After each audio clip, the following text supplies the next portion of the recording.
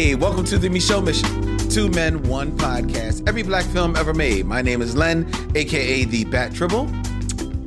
And as always, I'm joined by my partner. Hey, this is Vincent Williams. Tonight, ladies and gentlemen, it is December the 12th. Yes, it is. Which means we are in the merry month of December, celebrating all types of holiday films.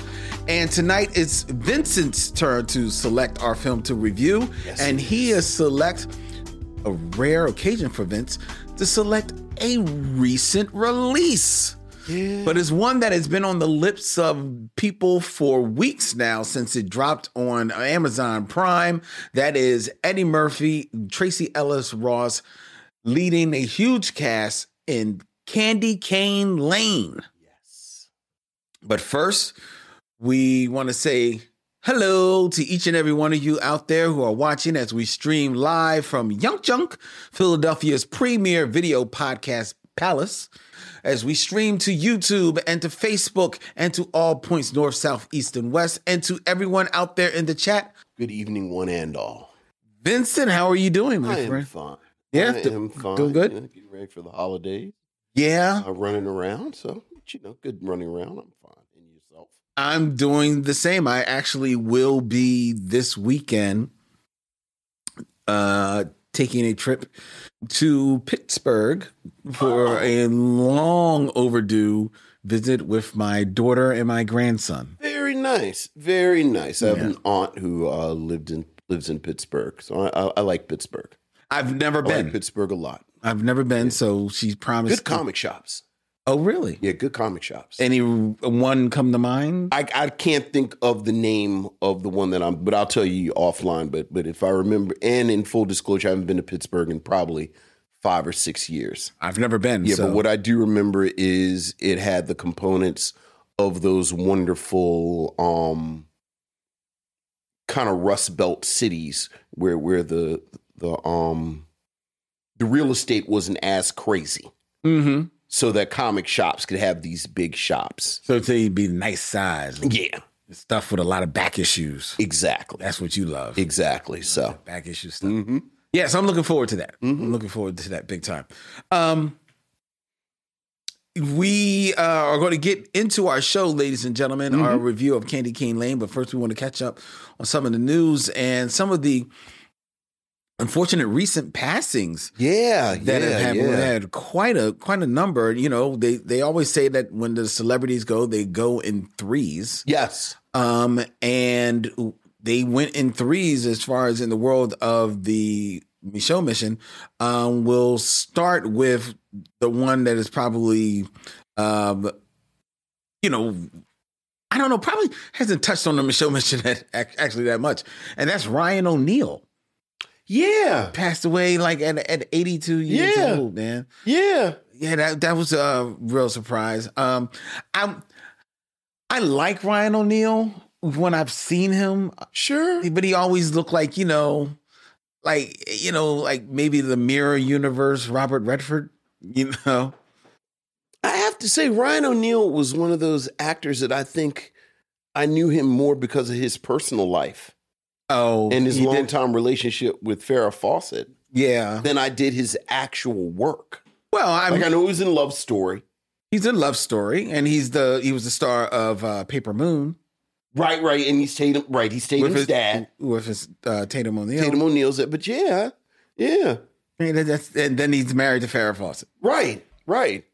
Yeah, you're right. Well, but it's a shame. It's a shame. Sorry, always a shame. Any passing diminishes us.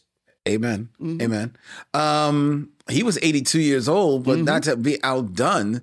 One of the greats of sitcom history. Yeah. Oh, yeah. Norman Lear. Yeah, an actual monument. Yes. Like you're saying, one of the greats. He's like one of the, not even one of the.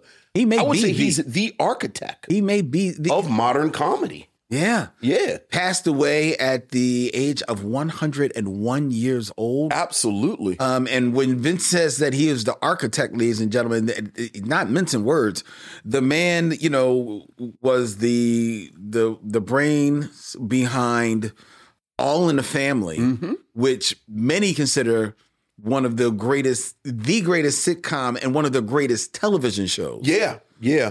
Of all time. Then he was the brains behind one of the funniest TV shows of all time, Sanford and Son. Yeah, my all-time favorite show. And then we're not even talking about all of the sequels that came from All in the Family. Yeah. Maude, the Jeffersons. There was Maude. Good Times. Good Times. Tons. I mean, and this was the archetype. Why did I just forget? This is it. Oh, One Day at a Time. One Day at a Time. I forgot about One Day at a Time. Yeah, that was the other thing. Yeah, at one time he probably had like about 6 shows on air at one time. Sure, and he certainly, again, altered the speed and the tone of sitcoms. He did. Like if you and the language which is really kind of captures everything that I'm saying. Like when you look at the history of sitcoms, there really is a marked difference in what sitcoms looked, sounded, as you said, the language before and after Norman Lear. Yep. And a lot of what we talk about now with sitcoms is kind of built on the foundation that he set up. I mean, after Norman Lear, would you go to Brandon Tartikoff? Like, is there anyone? Brandon Tartikoff, maybe James Burrows, the guy who did Cheers, and then thus was a producer on Frasier. Here's the thing about Taxi. Here's the thing about and Taxi. Here's the thing about Cheers and Taxi. I always felt like they were their own things. Well, I mean, but like I can't think of sitcoms that they influence, like that you could look, like maybe Night Court. I mean, but even Night Court. I mean, considering, we've already jumped off Norman Lear, but considering the ensemble that those shows were, sure, you could say Night Court presented an ensemble afterwards. Like ensemble, you could almost. I think the breadcrumbs from Cheers to something like Friends are right there. Because Friends, while it was just 4, it was still an ensemble. Right. It was an ensemble cast. Cheers actually morphed into an ensemble. Right. And was able to continue being such a great show. Right. And Frasier, while built around one particular character, was still very much, it was all about the ensemble. Right. Taxi was built around one character. It was really built around Judd Hirsch, but it then became about the ensemble. I'm talking about just sort of the way it's shot, the actual speed of the sitcom. Yeah, I mean, it inspired like shows like jokes. We said like Night Court, then which then begets Spin City. You know, so I think it definitely did. Okay, all right. It influenced. And that would be before Brandon Tartikoff. No, Brandon Tartikoff probably is before them. Right. Okay. Brandon Tartikoff is probably that midpoint between Norman Lear and whatever comes in the wake of the Cosby Show. Right. Tartikoff is probably in. Tartikoff is also Family Ties, though, right? He is. Another name in sitcoms that just came to me is and worth definitely putting in this conversation is Gary Marshall, because he did Happy Days, Laverne and Shirley, Mork and Mindy. Yeah, but again, I'm thinking about I'm not talking about things that they actually created necessarily. No, but I'm talking inspiration. About the wave that followed them. But you're right, Gary Marshall. I mean, even something like Too Close for Comfort, or Bosom Buddies had that Gary in Perfect Strangers. Like they there all. You may be talking about the Brandon Tartikoff influence. They felt like Gary Marshall shows to me. Really? And I don't necessarily have the precise language why. But like you look at things, but Norman Lear, they all get something from Norman. They would all bow to Norman Lear, and it is a colossal loss. I was saying before we started, I am contractually bound whenever Norman Lear comes up to talk about Eric Monty. Eric Monty, Mm-hmm. who wrote Cooley High and had a pretty acrimonious falling out with Norman Lear and accused Norman Lear of stealing ideas from him for the Jeffersons, for Sanford and Son, for Good Times. Yeah. Famously, and I apologize. I know Norman Lear, there was something with his production company, I think, that connected him to What's Happening. But What's Happening famously had to acknowledge Eric Monty as a creator after a lawsuit. And Eric Monty always said that he was blacklisted because of his falling out with Norman Lear. Norman Lear always denied all of it. He did. But I did always kind of wonder how Good Times and the Jeffersons came out of Norman Lear. Like, he a genius, but Well, the one thing I do know about Norman Lear is that while he was a writer, he was, and he even said this, he was a producer first. Sure. So he would develop writing rooms. So I don't think Norman Lear would ever say that It came out of him. it came out of him. Right. You know what I mean? But he was the one that stirred the ship and made it happen. You know, Eric Monty would say he was the one actually and he laying down the map. And so, but regardless, it is a colossal loss. Yeah, It is a colossal loss, and It he is. will be missed. he well be. Lived a good life. He certainly did. Lived a good life. And Eric Monty's stuff aside, it seems like he was a pretty good dude. Mm-hmm. It seems like he was a good man. So, And another loss, and this is maybe definitely a little closer yes. to the Michelle Mission, ladies and gentlemen, is the loss at 87 years young of one David McKnight. Oh, and who was that? Now, this is a name that some of you may recognize. He had a pretty prolific career in television in the 70s and 80s, appearing on Kojak, Hill Street Blues, The Incredible Hulk, Dynasty, All right. Benson, All right. L.A. Law, 227. But No place like home. his big claim to fame were appearing in the Five Heartbeats. Who did he play in the Five Heartbeats? Oh, I knew you were going to ask me that. I will tell you who he played in Five Heartbeats in a little bit. Did he play Eddie Kane Sr.? Give me a moment. Okay. But his true claim to fame was as the title character in 1976's JD's Revenge. Yes. Where he played the deceased hustler who takes over the body of college student Glenn Turman and goes after the man who murdered him and his sister 30 years earlier. So David McKnight is definitely a name that we want to honor here on the Michelle Mission. Absolutely. Now you asked whether or not who was Who did he? he play in the Five Heartbeats? No, you know who I think he plays. I think he plays Choir Boy's father. Like, I think he plays the preacher. He also appeared in Hollywood Shuffle, which is where he met Robert Townsend. Yeah. And went on to do work with the man. He also appeared in The Parenthood. Robert Townsend always found time for Mr. McKnight. Yep, that's him. Boom. I found it.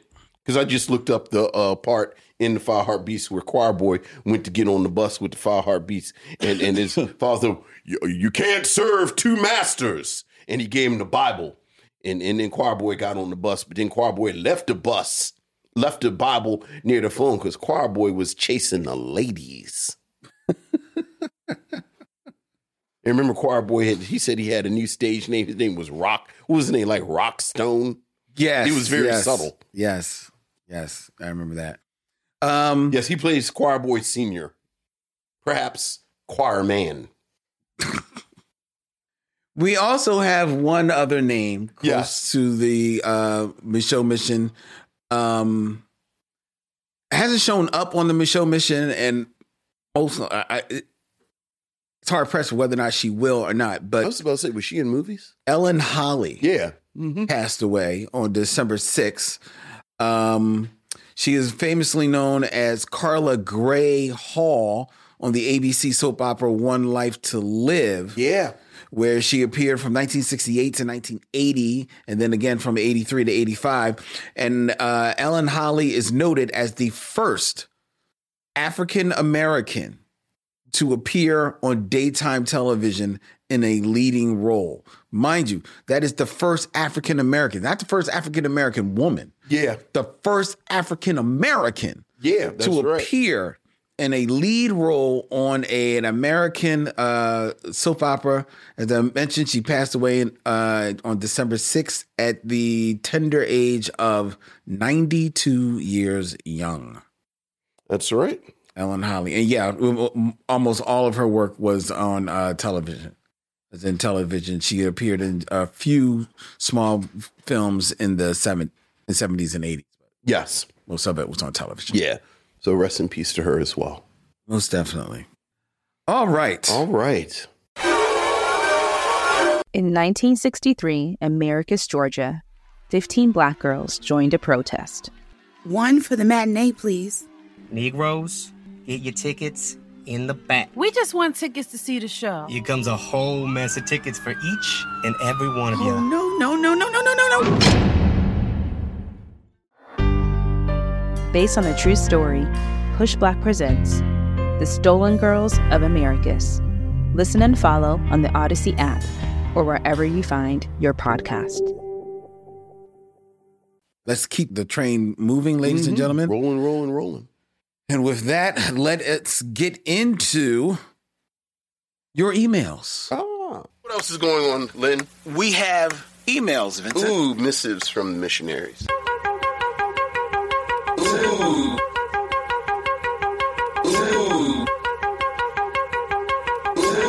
Missives from the missionaries.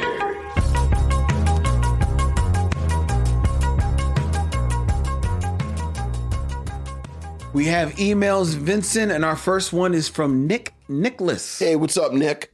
Right in time for the season. That's right, Saint Nick.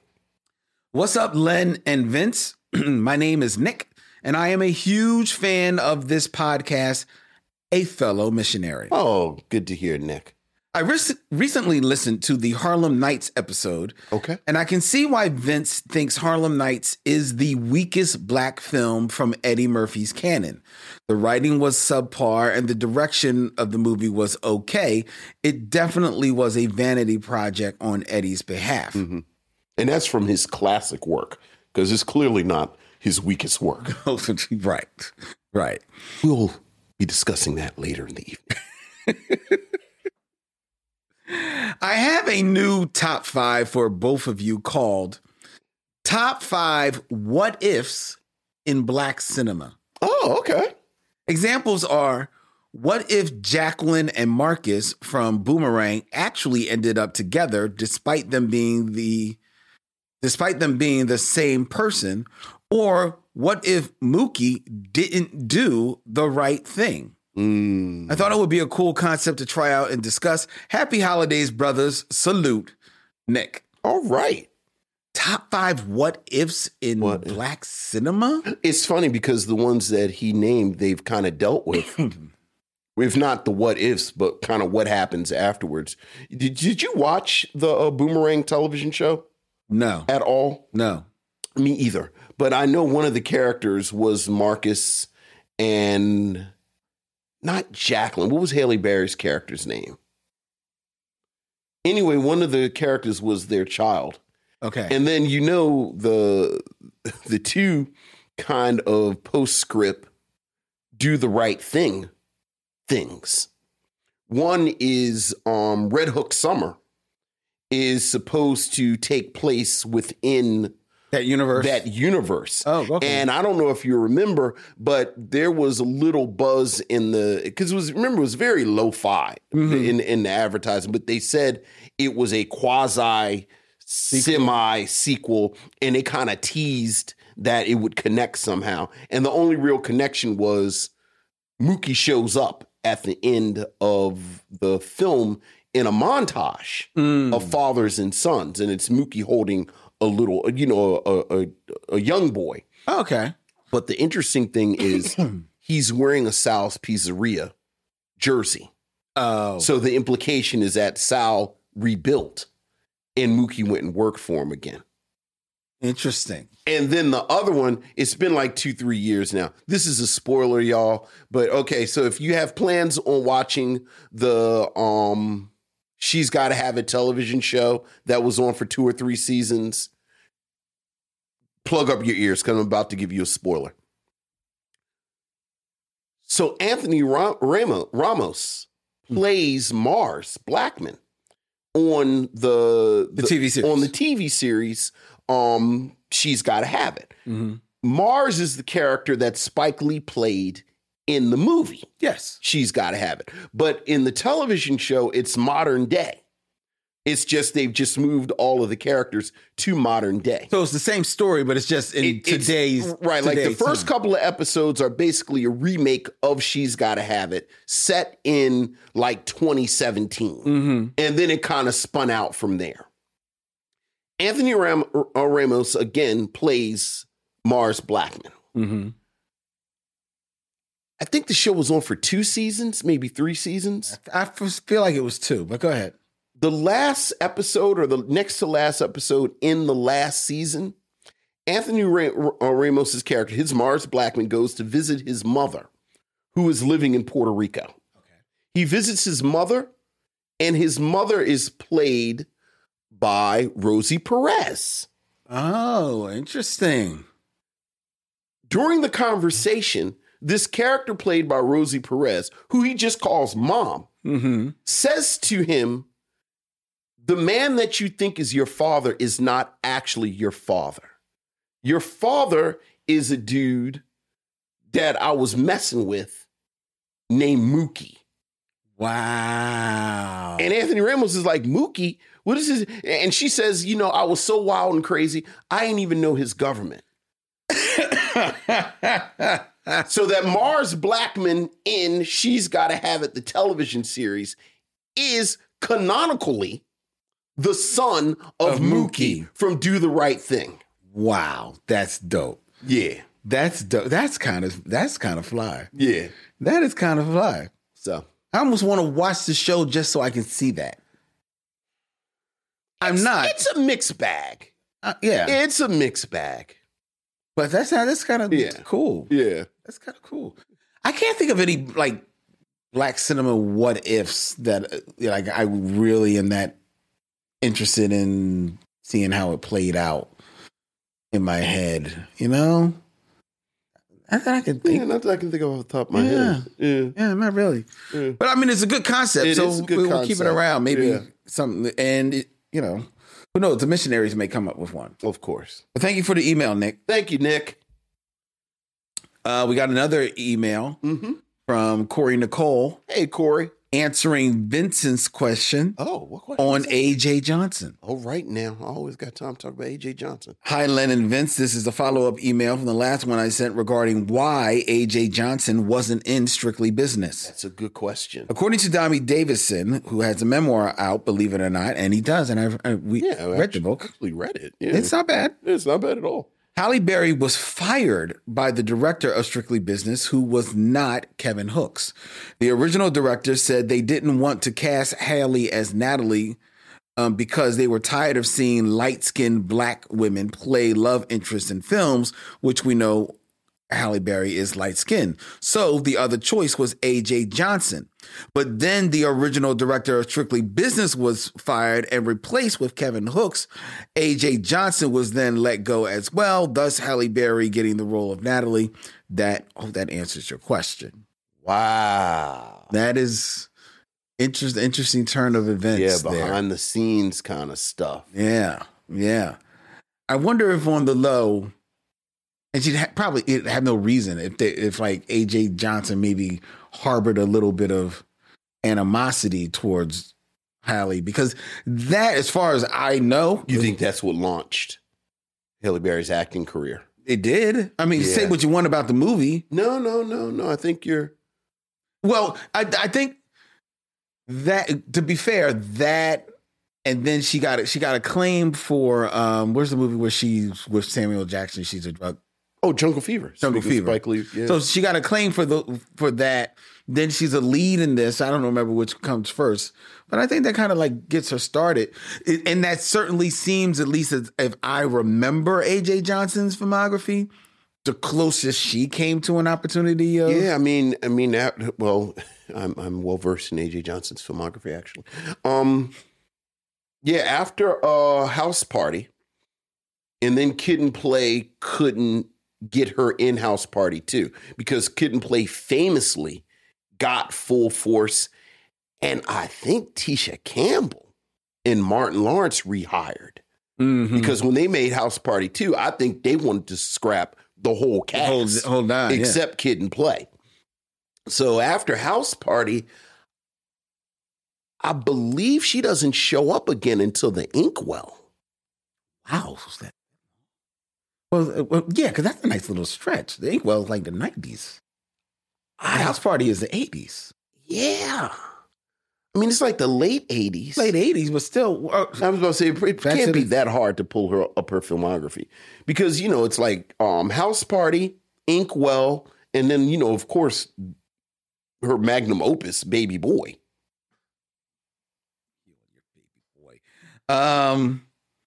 Let's see. What else is she in besides those three? So she does School Days in 1990. Right, she's in School Days. That's right. She doesn't know. She does. Yeah, she does School Days in 88, House Party in 90, and then she doesn't show up again. Boy, you know your AJ Johnson. Look, man. She does TV movies, but she doesn't show up in the films until 94 in The Inkwell. Look, and then after The Inkwell, she doesn't show up again until 1998 in High Freak, Freak, Quincy. I don't even know what that is. Yeah, she's DJ Venom in it. Lord, I love. You may be freak. You may want to go look that up. Look, you know. I'm just saying. And then Baby Boy and Blacklisted. Mm-hmm. Wow. Yeah. Wow, man. Yeah. It's I mean, that's absolutely. And Inkwell is just Inkwell is just ridiculous. That's like Vanessa Bell Calloway, Phyllis Dickney. Now, in her defense, in 93 from 95, because I'm looking here, she is in the main cast of a TV series, Sirens. I vaguely remember that. That was about the singers. I don't remember this. Sirens focus on the work and lives of 3 rookie female police officers. What am I thinking about? Which stars Jane Brooke, Adrian Joy Johnson, which was AJ. And Lisa Snyder. Okay. Despite receiving an Emmy nomination, the series was canceled by ABC after 13 episodes, but was picked up in syndication the following year, with 22 episodes being produced and aired. The syndicated had a slightly different cast, but AJ Johnson did reprise her role. Oh, wow. That's interesting. Mm-hmm. Okay. Well, shout out to AJ Johnson. Yes. I hope she's doing well. Yes. It's like a life coach, I think, now. Yeah, and a fitness trainer. Yeah. All right. Corey continues in her email. Can't wait to hear the review of Candy Cane Lane. Oh, you're going to hear with Eddie Murphy. I was going to say this movie is somewhat of a Boomerang reunion, with Eddie, Reggie Hudlin as the director, and an appearance by one David Alan Grier. Yeah. And that it definitely has been pointed out by others. Yeah. All right. So thank you, Corey Nicole. Thank you for your email. Nicole. And we got one last email. Okay. This is from Michael Sykes. Hey, what's up, Michael? Movies that he is requesting to add to the list. Okay. What we got? Let's see what's on Always your like list. that. Hey, Len. Hey, Vincent. This is Michael Sykes, your fan. I am so excited to see your review about Friday After Next. I can't wait. That's not even just that till next week. Yeah. Just hold your horses. Yeah. It's next week. Merry Christmas, Merry Christmas, Merry Christmas. I guess he knows he's going to be out of town next week, so he sent us the email Right. a week early. Right. I also have some great movies, maybe that I can recommend that you perhaps have never heard of. Please do. Like Honey Dripper, which stars Danny Glover, Charles Dutton, and Bondi Curtis Hall. You know this film? I've heard of this film. Never heard of it. Yeah. All right. Period piece, real prestige-y. Oh, really? Had a short run. Yeah. Phantom Punch, featuring Ving Rhames and directed by Robert Townsend. I'm not familiar with that at all. Yeah. Okay. So All right. Once in the Life, starring Lawrence Fishburne, Iman Walker, and Gregory Hines. Oh, I'm not familiar with that. This is when that. This is when we know and has been shortlisted. Gang Related with Tupac. Yes. Because that's Carl directed Devil in a Blue Dress. Oh, Carl Franklin? Yeah, I think that's Carl Franklin. Yeah. Obstacles, starring E40 and Brian Hooks. Okay. One day. Foolish, starring Eddie Griffin and Master P. Yeah, I'm never going to pick that. One day. Stomp the Yard. Yes, of course, Stomp the Yard. Of course, Stomp the Yard. Who doesn't want to watch a movie about 45-year-old actors playing college students stepping? Don't you know? They stomp in the yard for fraternity supremacy through stepping. The Obama Effect. Oh, what's that? Who's that? Obama. Is that a film? Yeah, but I don't think it wasn't a feature film. Though. Right. Okay. I thought that was maybe documentary. Okay. Caught Up. Yeah. And Ice-T and Charles Dutton and Ernest Dickerson's Surviving the Game. That is on my short list. That's been shortlisted. Yeah, that's on my. I actually forgot Ernest Dickerson directed that. Yeah, that has gotten even shorter on my list. I seem to remember really kind of liking. Me too. Yeah. Because I thought, and I remember. Well, now I do remember Ernest Dickerson talking about basically casting Charles Dutton in the lead role of the dudes hunting the dude, because otherwise you'd have had a bunch of white dudes hunting a black guy and just the politics of it. But they said by having Charles Dutton in there, it complicates it. And it does. It's kind of like Ernie Hudson plays the Great White Hunter in Congo. Yeah. Take your time with these. It's just something to add to y'all happy holidays list. Your fan, Michael Sykes. Thank you, Michael. Those are good ones. Those are very good ones. Those are nice. I forgot about some of those. Thank you very much. Yeah. We appreciate that, Michael. Absolutely. Just to let you know, ladies and gentlemen, as we mentioned before, next week, or Michael mentioned, we're going to be reviewing Friday After Next. And then after that, we are going to shut the show down for 2 weeks. We're going to take 2 weeks off at the end of the year to kind of like recharge our batteries and come back in I guess technically the second week of January. All ready to go as we start that March, inching ever closer to episode 400. Does the March start? What episode are we on?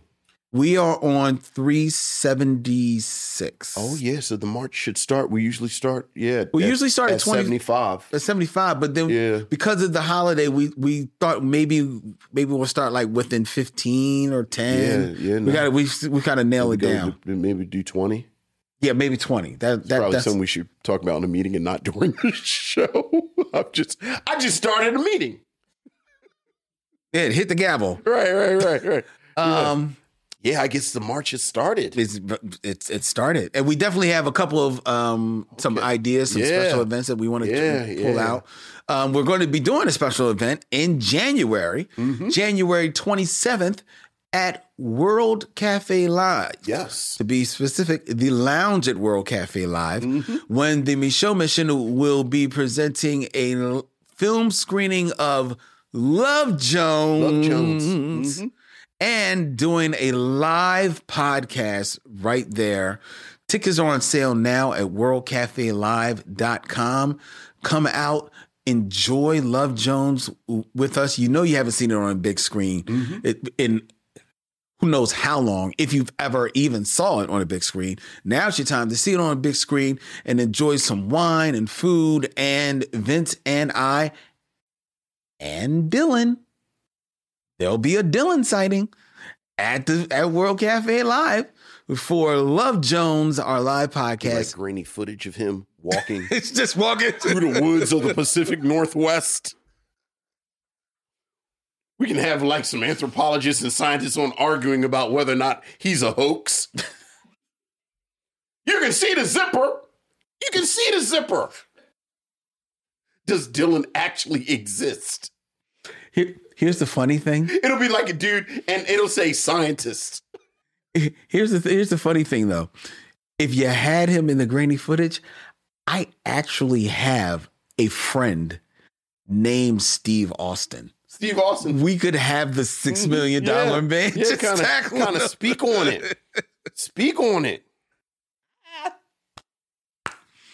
So yeah, ladies and gentlemen, January 27th at the Lounge at World Cafe Live, the Micheaux Mission presents a film screening of Love Jones, followed by a live podcast. Ticket on sale at worldcafelive.com right now. Absolutely. All right. All right. I also want to invite you to check out a podcast that has been put out by the company that I, graciously work for, Push Black. We've got a new podcast, a new narrative true crime podcast, The Stolen Girls of Americus.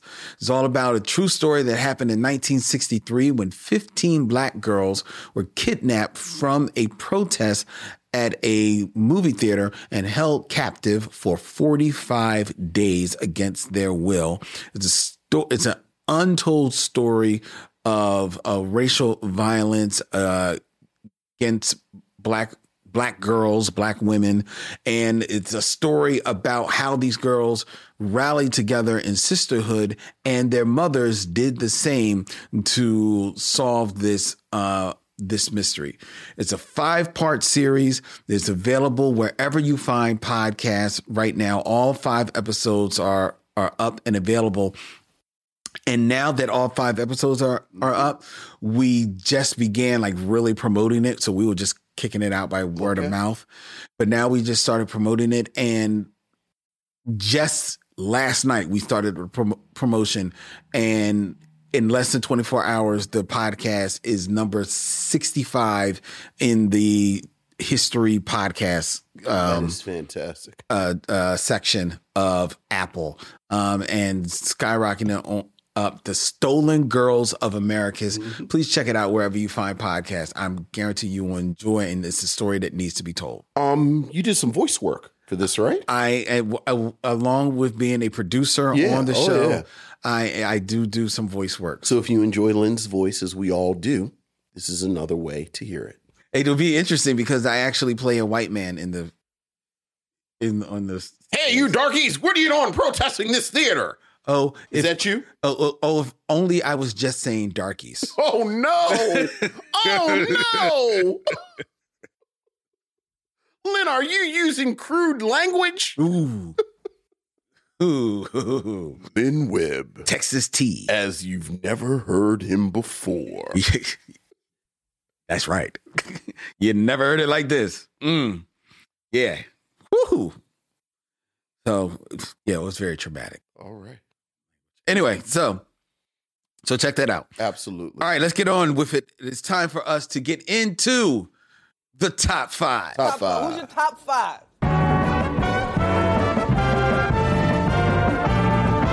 My top 5 is.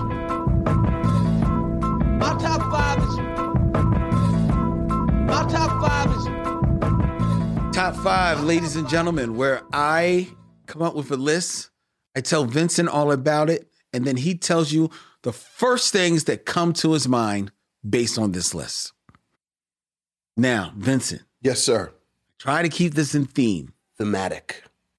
We're going to be reviewing Candy Cane Lane. We are. Which is all about Eddie Murphy's character trying to win contests so that he can provide the best Christmas for his family and get them the gifts that they deserve. And then you watch the film and you find out exactly they had the gifts that they deserved all along. Which was love.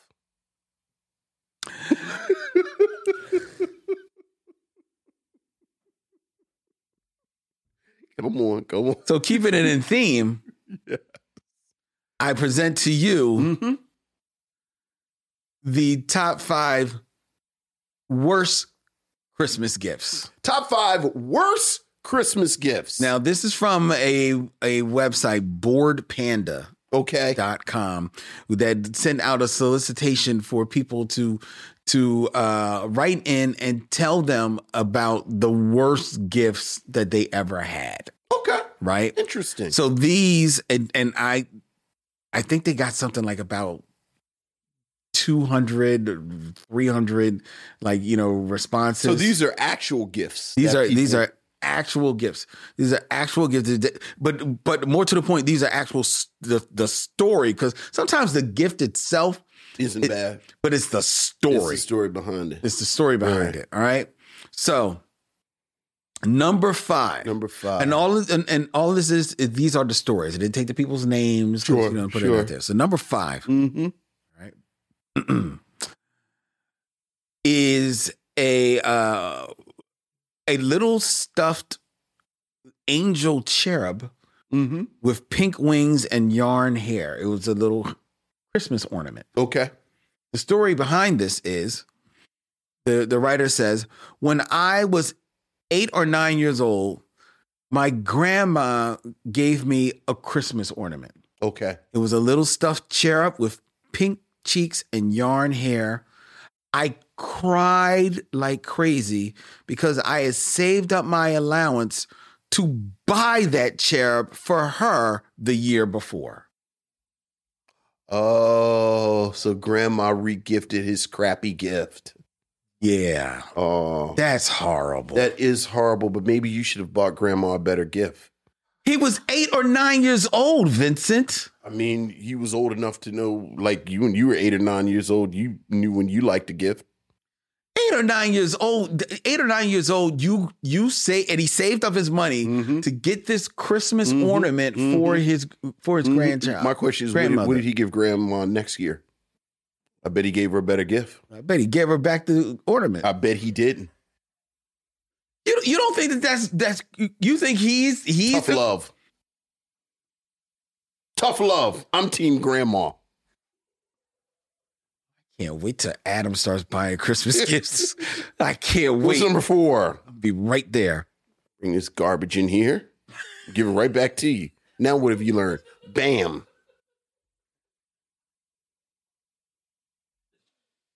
Number 4. A knit scarf. Knit scarf. Okay. So one year my mother-in-law asked, nay, demanded that I knit a scarf for her for Christmas. She was very specific on colors and style and called several times during December to check on the status of it. What?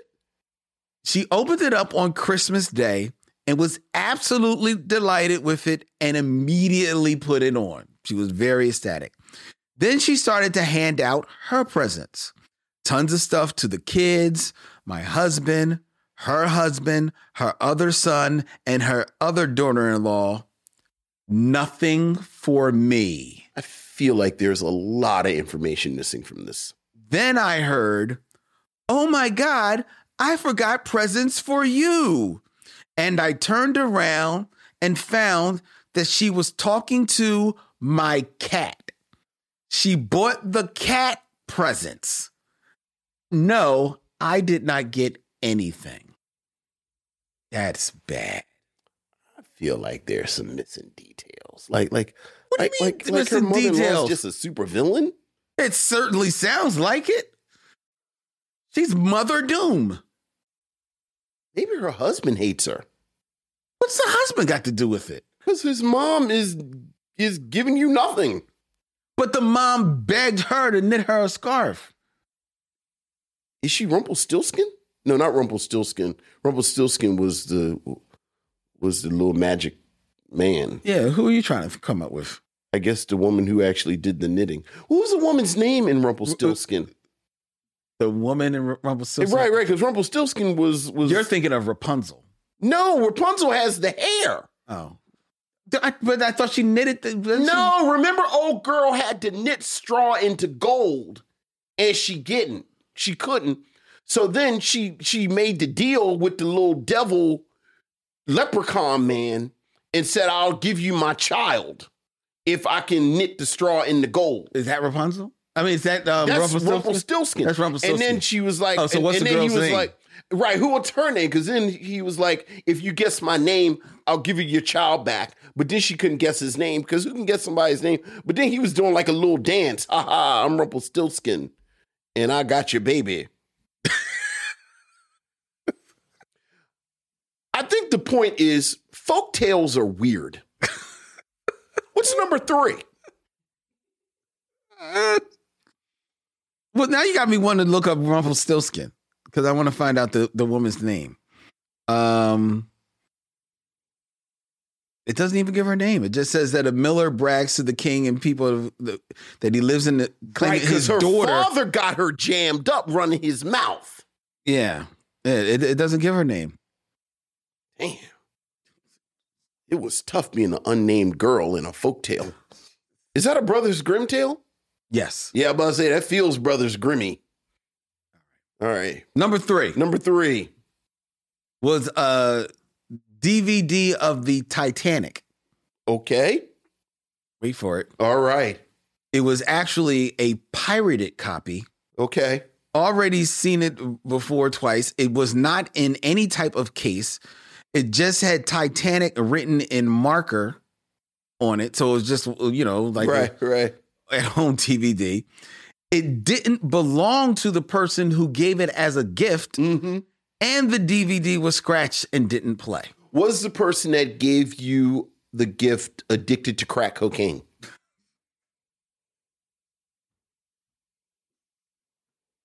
I just asked the hard-hitting questions. I ask the questions that other people are afraid to ask. I feel like there's crack involved. Because it's a DVD, which, now it's the 90s. And all this passing things back and forth. Hey, man, I got a gift for you. This sounds very crackish. Because I thought he was going to say, they gave me the DVD, but then when I went to play the DVD, my DVD player had disappeared. So now you've mixed it with like a O. Henry story and crack. Number 2. The Christmas after my grandmother passed away. My aunt gave us all the various and sundry junk that she cleaned out of my grandma's house as presents, but signed the tags with my grandma's name. So it was grandma's garbage from beyond. So I got a rusty, broken bell ornament from my dead grandma that year. This is like in the trailer for an A24 film that's coming out next November. But grandma was dead. When the bell broke. My A24. Jeez. Oh, God. Starring Emma Stone. Right. Number 1. Worst Christmas gift. They've been pretty bad so far. Last year, my boyfriend gave him a heart, and the very next year, he gave it away. Got me a can of pears for Christmas. I mean, does she like pears? It don't matter. Pears are delicious. Boom, I rest my case. Are you serious? No further questions. Are you... No further questions, I rest my case. A can of pears. Your Honor, permission to treat The witness is hostile. Pears are delicious. Does Wendy like pears? What's it have to do with Wendy? Does Wendy like pears? Yes. You know why? Because pears are delicious. Okay. I want to see what happens if you show up with a Giving kid her of pears. I'm just Why saying. not? They're delicious. They are delicious. So why can't you give her pears as a gift? I could if I wanted to. Yeah, I don't think pears are worse than crackhead DVD or ghost ornament. I don't know. It sounds weird. Worse to me. A can of pears. A can of pears. They're delicious. That's the top 5, ladies and Scoop gentlemen. of vanilla ice cream, warm it up a little bit. That's probably got yourself a little something happening. No. I'm just saying. Anyway, that's the top 5. All right. And we're going to keep this moving. We're going to get into 6 Degrees of D'Urville. What's his name? D'Urville Martin. D'Urville Martin. That's the key. Like, you'd be surprised what a person can do with just a sensitive touch and a sensitive sound.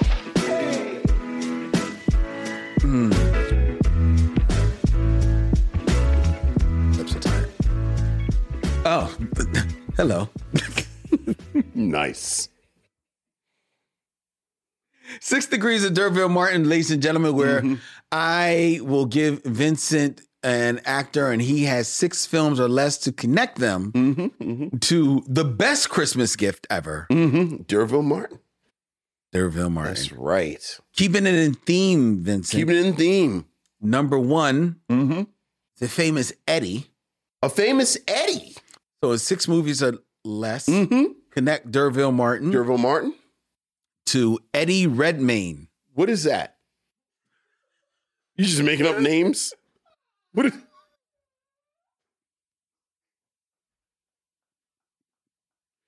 You just making up names? Eddie Jehoshaphat. Well, what is that? Is this a real actor? Yes, he's a real actor. He's Who's an been in things? Academy Award winning actor. Let me see his face. Okay.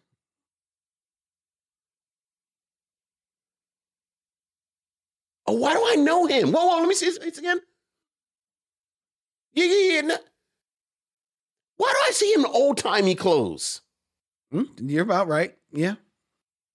Oh, with like a wand. Oh, he's in Harry Potter. Not Harry Potter. You got to get it. The what's the one the prequel, the money grab? You got to at least get the first. Fantastic Beasts. There you go. Okay, now we got something to work with.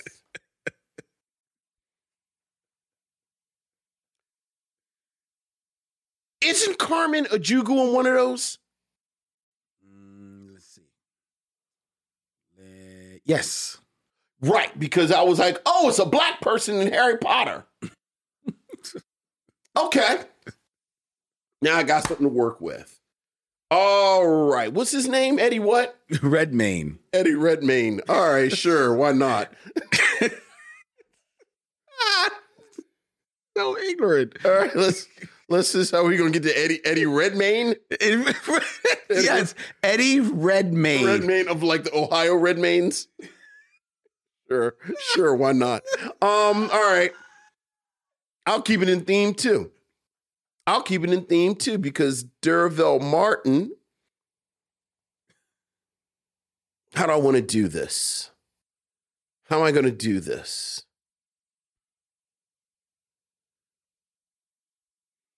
D'Urville Martin is in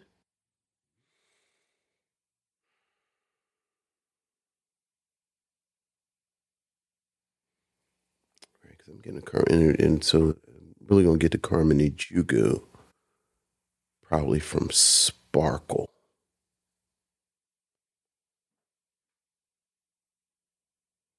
And I'll get to her from Sparkle. Okay. Oh, here you go. Let's have some fun. So D'Urville Martin is in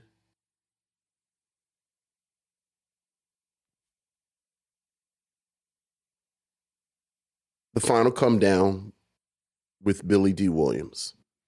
Billy D. Williams is in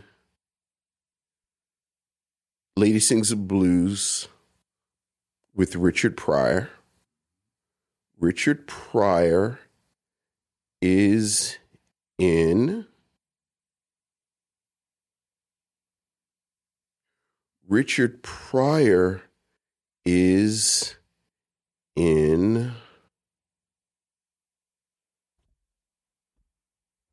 I may be being too cute.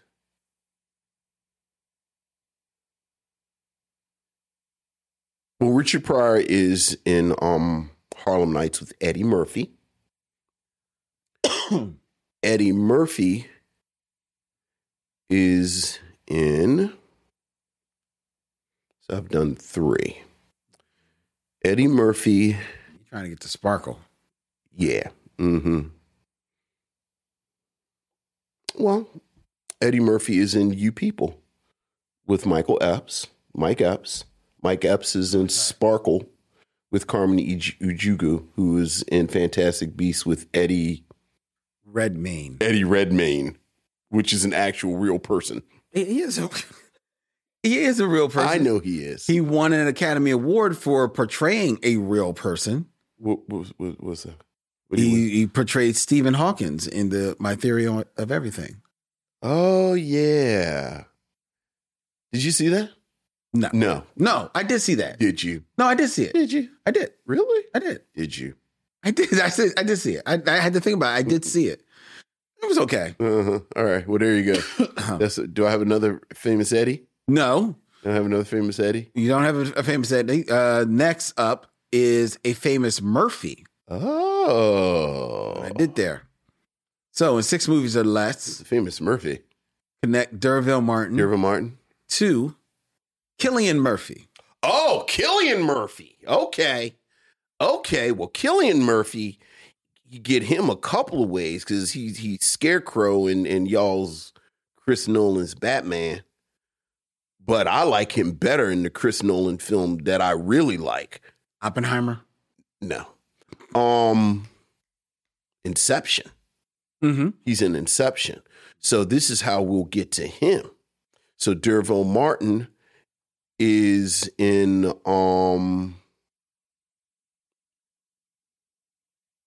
Five on the Black Hand Side with Dick Anthony Williams. Dick Anthony Williams is in The Jerk with Steve Martin.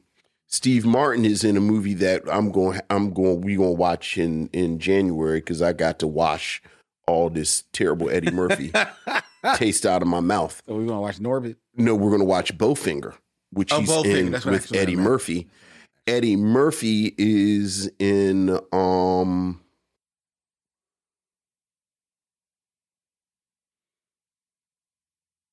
Coming to America with Samuel Jackson, who is in Django Unchained with Leo DiCaprio, who is in Inception with Cillian Murphy. Yeah. I like him. Oh, I do like him. I like Cillian Murphy. I can't really do Peaky Blinders. I know, you said you can't do it. I just didn't. Hey, maybe I'll try it again. Should I try it again? Do you like it? I liked it. I finished it. I love the series. Is it over? Yeah, it's over.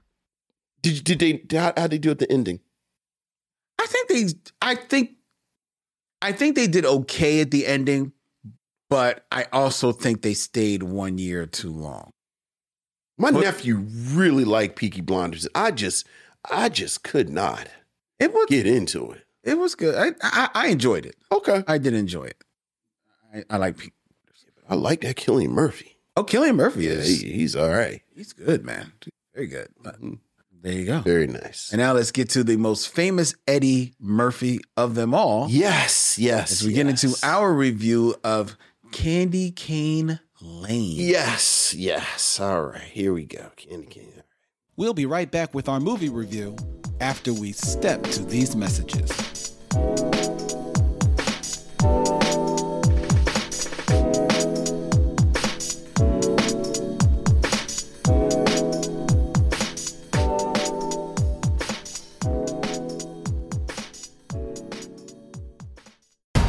Everybody listen. This is important. I'm gonna show you guys something. And when I show you what I'm gonna show you, don't freak out.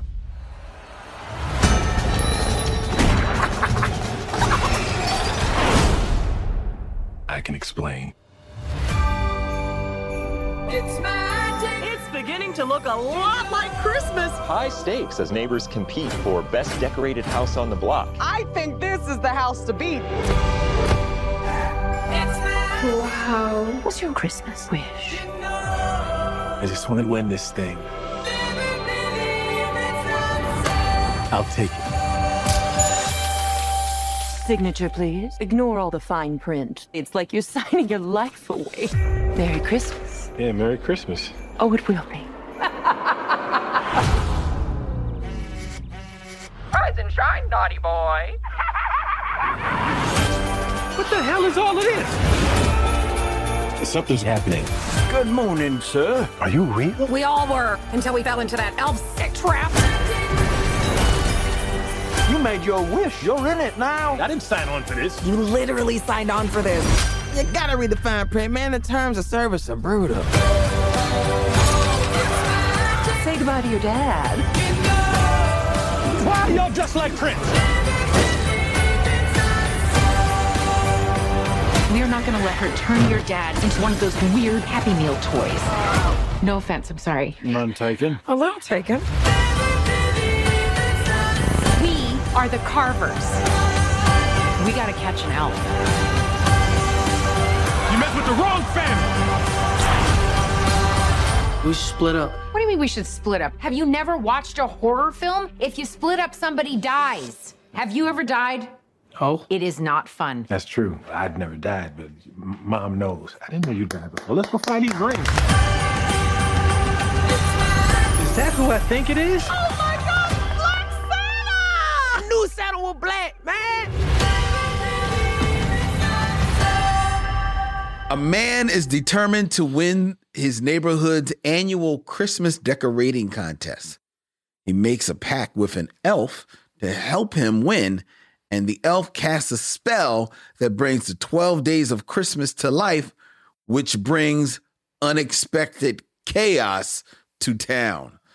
That is the synopsis of Candy Cane Lane, a new film out for the holidays on Amazon Prime and starring one Eddie Murphy, Tracy Ellis Ross, Janaea Walton, Thaddeus Mixon, and Madison Thomas as the Carver family. A family that is, boy, they are steeped in Christmas.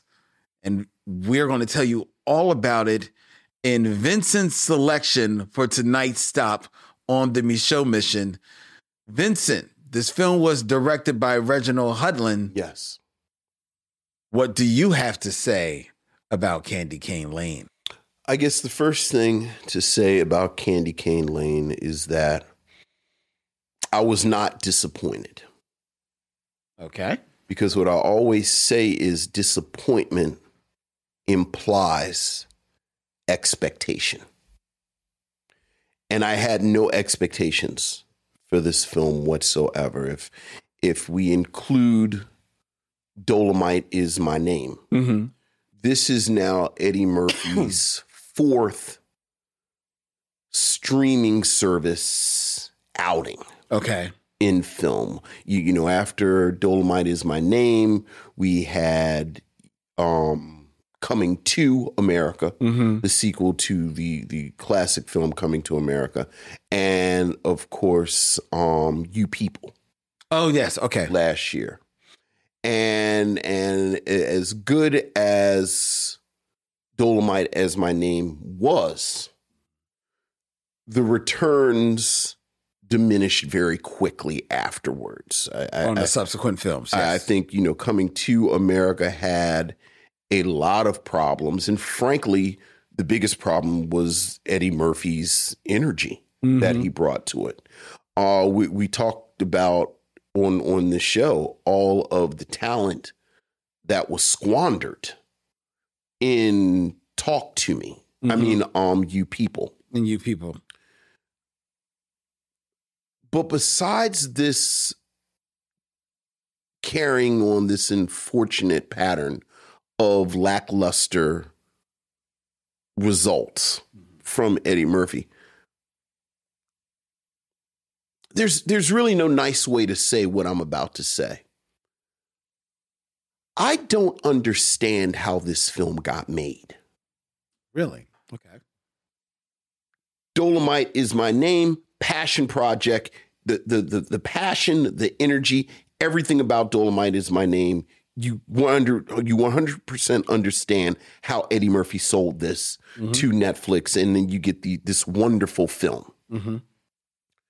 Coming to America, even during the interview sessions, or rather that interview cycle where Eddie Murphy was talking, Eddie Murphy talked about it's a classic film. People have been asking him to do a sequel to Coming to America since Coming to America came out. Right. So, I understand how you sell Coming to America to Amazon. It was pre-sold.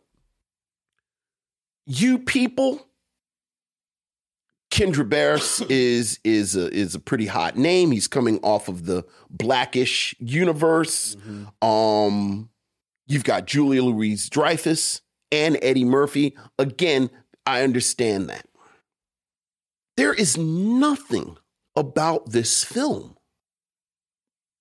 There is nothing about this film that makes me understand why Eddie Murphy wanted to be involved with it. As you said, he plays this character, Chris, who loves Christmas.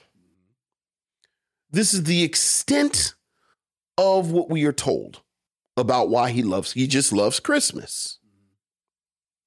He's got this speaking of Kenya Barris, this very sort of cookie cutter, by the numbers, almost sitcom family. Not almost. With Tracee Ellis Ross, who you guys can just cut and paste this because I'm going to say this about every cast member almost in this film, is utterly wasted. Like, I was so confused by Tracee Ellis Ross playing a character that she basically played for 7 years. Not well. Mm-hmm. Like, she's, she plays his wife, and there's no chemistry. None. There's no energy between them. Tracee Ellis Ross could have been played by a cardboard cutout of Tracee Ellis Ross. Eddie Murphy's character gets fired, which has no real bearing on the overall plot. Nope. He's just fired, but he loves Christmas. They live on one of these streets where people argue or people kind of compete with each other for bragging rights. Right, for Christmas decoration. We have the best Christmas decorations. Mm-hmm. His main rival played by Ken Marino. Yeah. A comedic actor whose work I have enjoyed for years, who completely wasted in this film. He's in 4 or 5 scenes, but he might not have been there. He might as well have not been there. Yeah, yeah. Long story short, and this really is a long story short, Eddie Murphy's character, Chris, becomes super invested in winning the Christmas decoration contest. Mm-hmm. Ends up going to a mysterious shop. Right. Where he basically sells his soul to what we find out is a rogue elf. And missionaries, let me just tell you, this description of her as a rogue elf is more exciting than anything that this character Pepper, played by Jillian Bell. Another comedic actress whose work I have enjoyed, but, are you ready, Lynn? It's completely squandered in this film. Eddie Murphy realizes that the deal that he makes with her, or rather, Chris realizes a deal that he makes with this rogue elf to have the best decorations. he's basically sold his soul, and he's going to turn into an animated figure, like a figurine. Like glass. If he doesn't get the 5 rings from the song, from the 12 Days of Christmas song, the 5 golden rings. And he'll be turned into this animated figurette that she already has collected. The figures that she's collected, the 3 people that stand out, Chris Redd from Saturday Night Live, who I have to say, Chris Redd, bless his little heart, does the best he can do. Yes. Robin Thede. Yeah.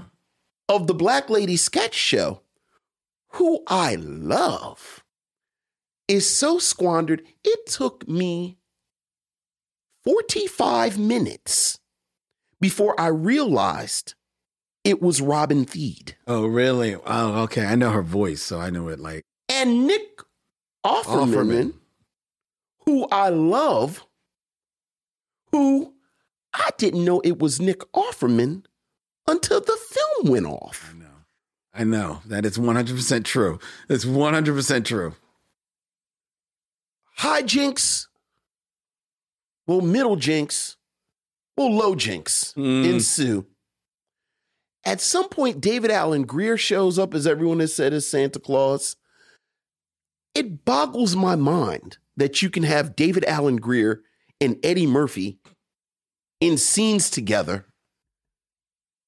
and it's boring. I'm not laughing. I don't even know how you pull this off. And again, I just don't understand how this came together, because Reginald Hudlin is a very seasoned director at this point. I know the easy thing to say is that, maybe Eddie Murphy is over the hill, maybe he's lost it, maybe, I think that's sort of the easy answer. Yeah. Yeah. And the only reason I hesitate to say that is because my favorite aspect, as I just mentioned a moment ago, my favorite aspect of these new Eddie Murphy vehicles is that Eddie Murphy goes on the talk show circuit. Yeah. And he is effortlessly charming and funny every time he is on a talk show. He was on the Jimmy Kimmel show a couple of weeks ago. Team Michelle, we sent that clip back and forth where Eddie Murphy just sat on a sofa for, that segment was 50. Do you realize that segment was 15 minutes? A 15-minute segment of Eddie Murphy just sitting in a chair talking. And when it was over, I was like, oh, don't cut the commercial. Please, Eddie Murphy, please just talk some more. But I don't know what is going on with Eddie Murphy in front of the camera over the past 4 or 5 years. I just do not understand it. Is there anything about this film that I liked? As I mentioned, Chris Redd, I think, does the best he can. And I kind of give Chris Redd as much credit as I give anyone. Jillian Bell as Pepper is not enough to save this movie, but I like her when she's on. Okay. Danielle Pinnock. Danielle Pinnock plays. So again, the neighborhood is embroiled in this contest. There's a local, I guess they're like a cable, local cable show. It's like news personalities. And she plays one of the hosts. And she has this wonderful chaotic energy that I actually was waiting for a third act reveal where she was also a rogue elf, because she is doing her own thing. That's true. And I wanted to know more about the thing she was doing. But besides that, this movie just made me sad. Wow. Like, I was just sad by the end of it. Yeah, I wish I cared enough about it to be sad, but I don't. I too was disappointed by well, no, you're right. To say that you're disappointed denotes that you had expectations. Right. And I didn't really have any expectations of the film.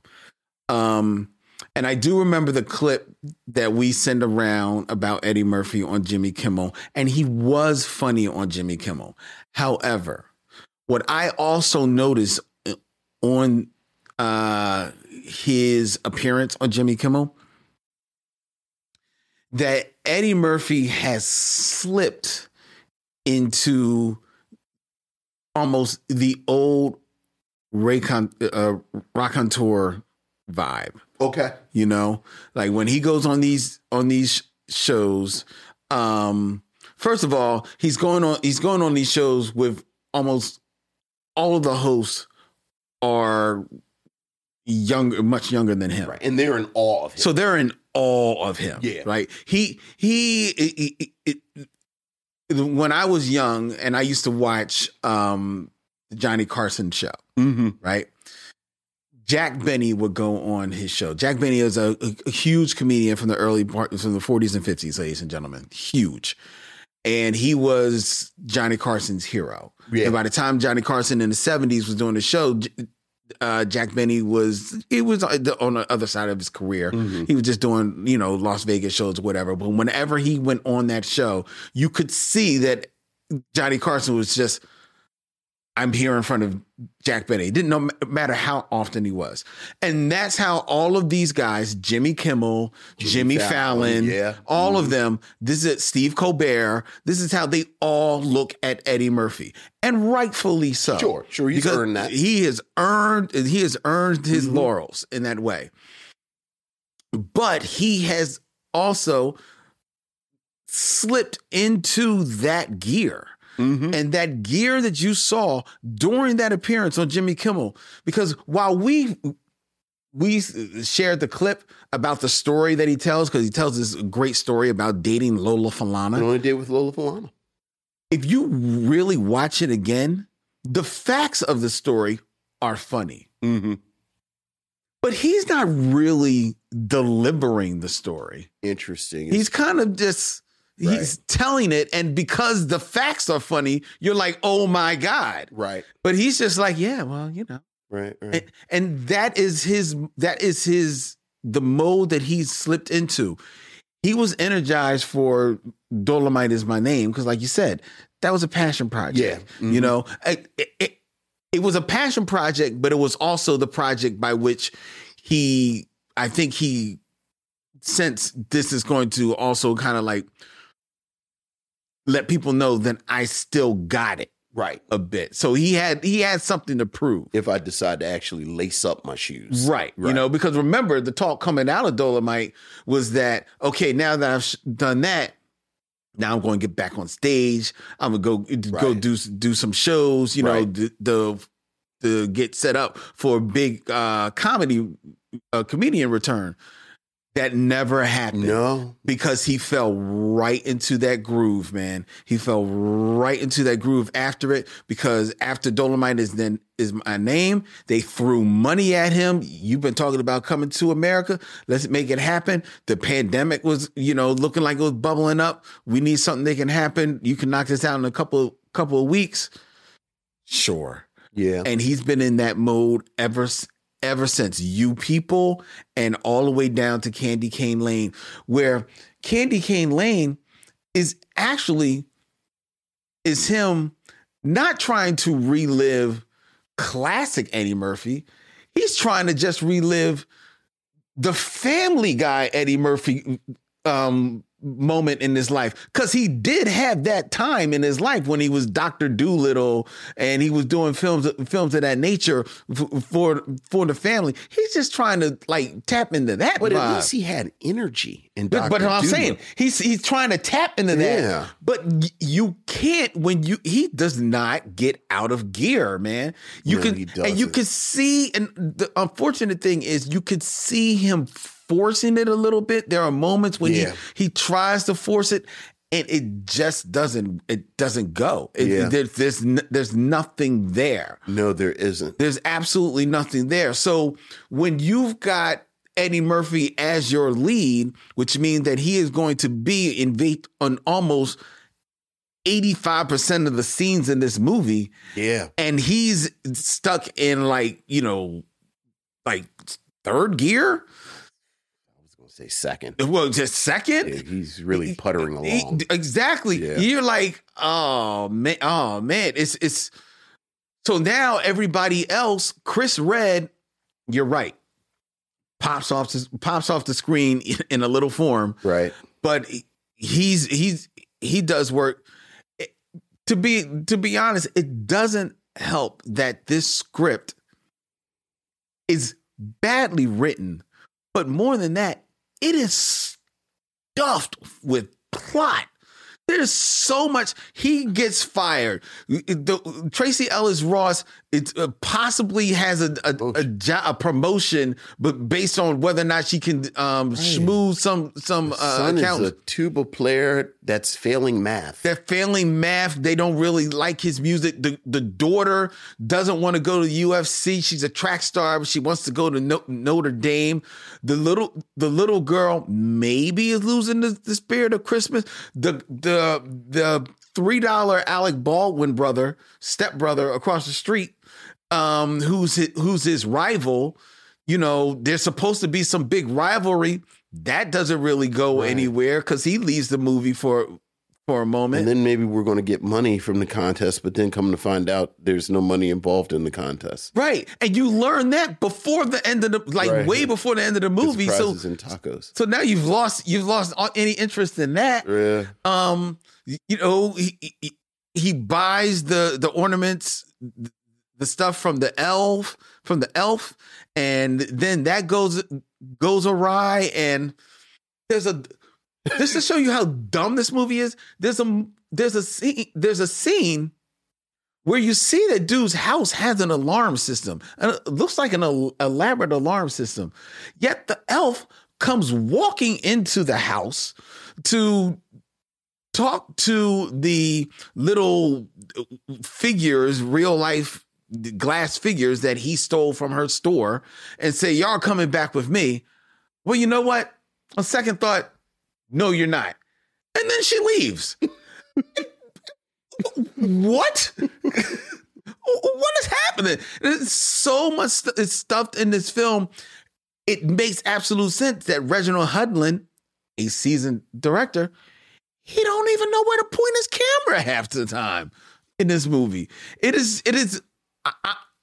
And the thing is, I actually just listened to a review of this film from some people that review Christmas films. So they're all in gear for Christmas movies. Yeah, this is their thing. They're Christmas people. And when they reviewed this, and I listened to their review before I watched it, because it was the last week.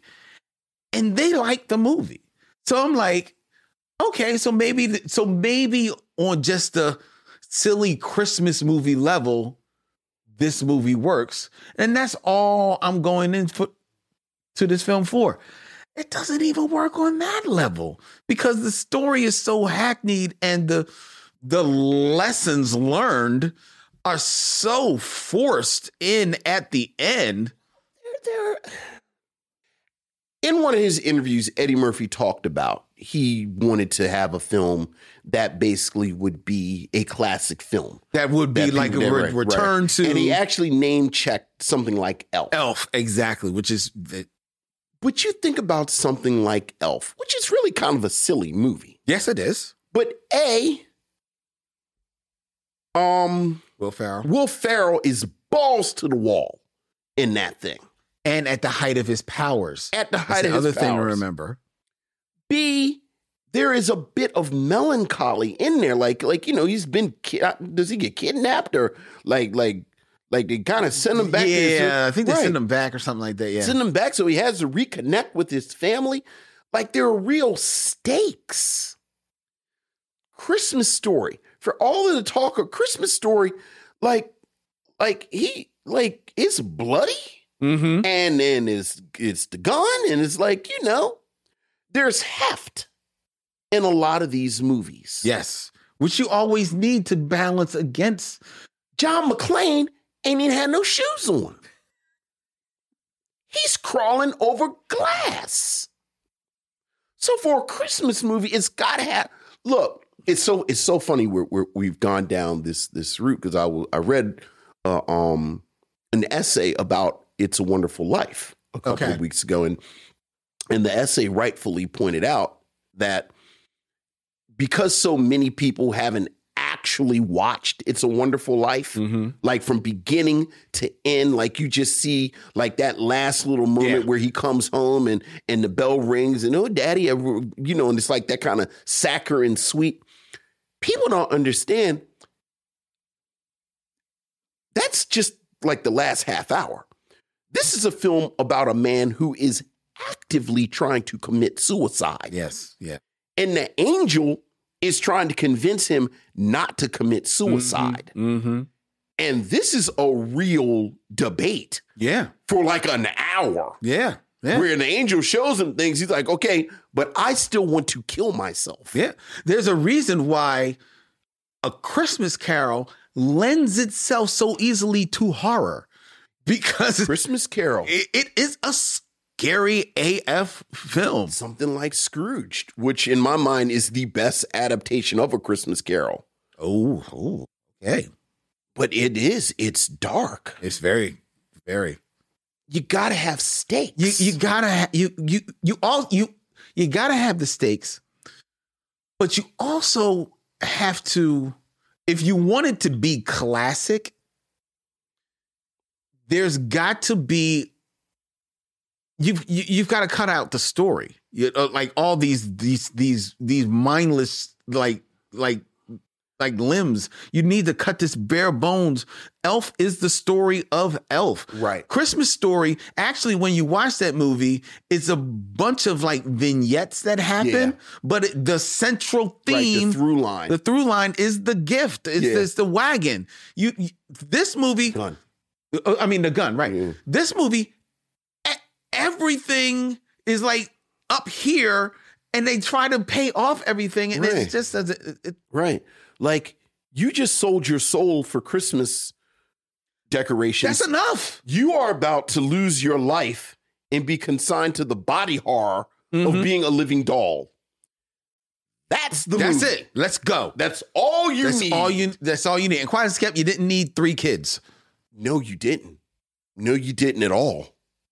I don't know. Right. Maybe the one little girl. Yeah.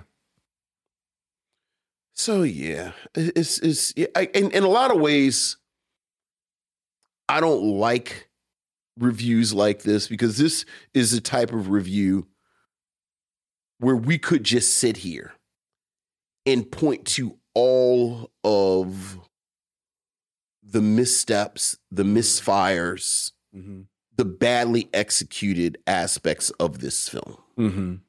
Like I said, it got to the point I was just happy to see something that like I said, I really did like Danielle Pinnock, like her as this, and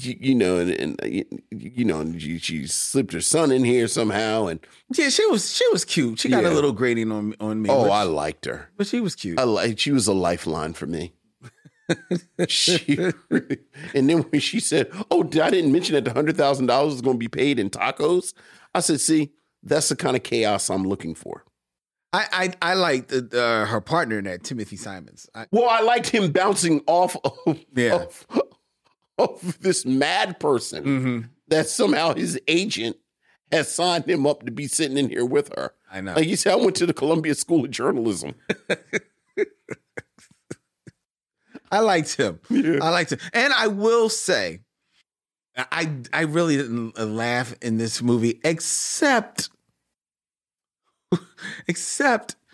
when the 6 geese are laying and you just see them firing eggs out of their boom boom from the air. Boom, boom, boom, boom. That made you laugh? It made me laugh. That made me sad because this was a wonderful opportunity for physical humor from Tracy Ellis Ross. And who again is wasted. For 7 years, she showed she could very much be a physical comedian on Blackish. I don't know how you give Tracy Ellis Ross an opportunity to jump around and act silly, and she doesn't. Yeah, you're right. You're right. I wasn't even sad. I was just confused.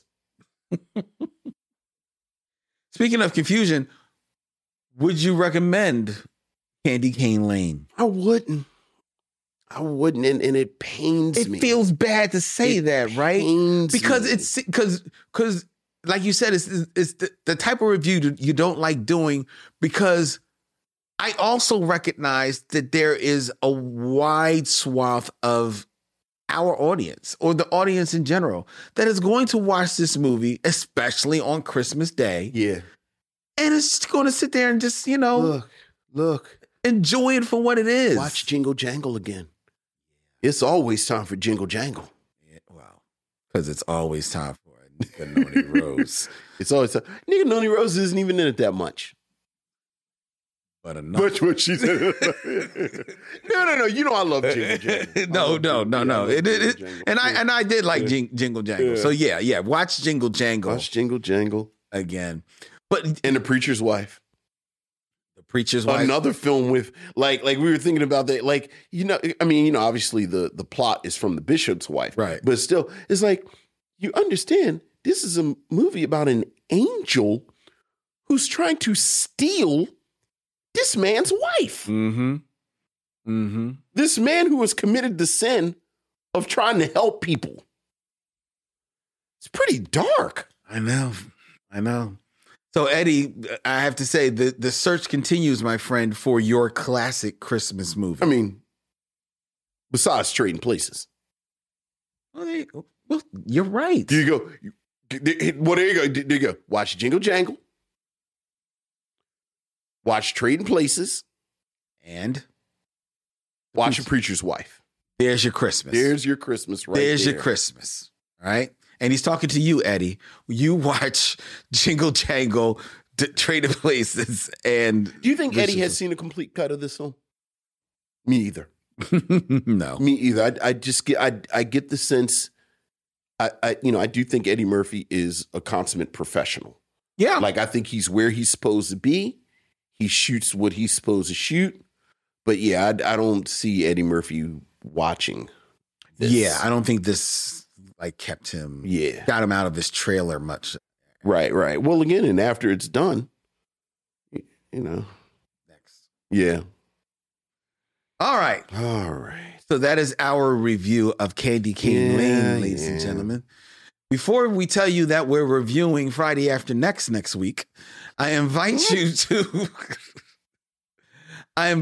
to follow the Micheaux Mission on the social media of your choice, whether it be Instagram, Facebook, or I can't even say it, Twitter or Twixix, whatever it is. Instagram and Facebook at Micheaux Mission. You can also subscribe to the Micheaux Mission on YouTube at Micheaux Mission, where you can hit the bell, be notified when we have new videos going up. We actually put up a video of our review of Boxing Day, and our review of Othello went up, and a top 5 when we broke down what films certain actors should delete from their resume. So that video went up, and there'll be more videos going up over the next couple of weeks, because I've got time now. So that's what we're going to be doing. The Micheaux Mission is also a proud member of The Podglomerate. ThePodglomerate.com. They make podcasts work there. The podcast network that we have been proud to be called home for now over 6 years. They picked us up in our very first year and have been with us every step of the way. So shout out to Jeff and all of the team at Podglomerate. Hope you guys are enjoying your holiday. The Micheaux Mission is also filmed live from Young Junk, Philadelphia's premier video podcast palace here in Manayunk. You can hit up Dylan at youngjunk.com. That's DYLAN at youngjunk.com to book your time in one of the fabulous studios that we have here. Shout out to Dylan and to Terry and all the guys and gals at Young Junk. Thank you for making this our video home for the Micheaux Mission. If you have thoughts and concerns, please email us at mishowmission@gmail.com so that we can check it out, and perhaps your email will be read here on air. Subscribe to the Micheaux Mission also wherever you find podcasts, whether it be Apple, Spotify. It doesn't matter. If you find you get a podcast there, Pandora, Tune in, iHeartRadio. The Micheaux Mission is there. Like it and follow us, subscribe so that you don't miss an episode. And please give us a 5-star rating and review on Apple, because that really helps people find our show. Next week, we buried the lead. We are going to be closing out the year of 2023 with a review of a film that I bet you didn't know was a Christmas film. I didn't know until I looked up Christmas films, and I said, lo and behold, Friday After Next is a Christmas film. I've never seen it, and I can't wait to watch it and review it with you next week here on The Micheaux Mission. Till then, he's Vincent. I'm Len. Get well, Ariel. And in parting, we say, we'll see you when it's time to meet again. The Micheaux Mission is produced by Len Webb and Vincent Williams and edited by Len Webb, with co-production by Mo Poplar, music by Alexa Gold, and filmed at the Video Content Factory. The Micheaux Mission is a proud member of the Podglomerate Podcast Network.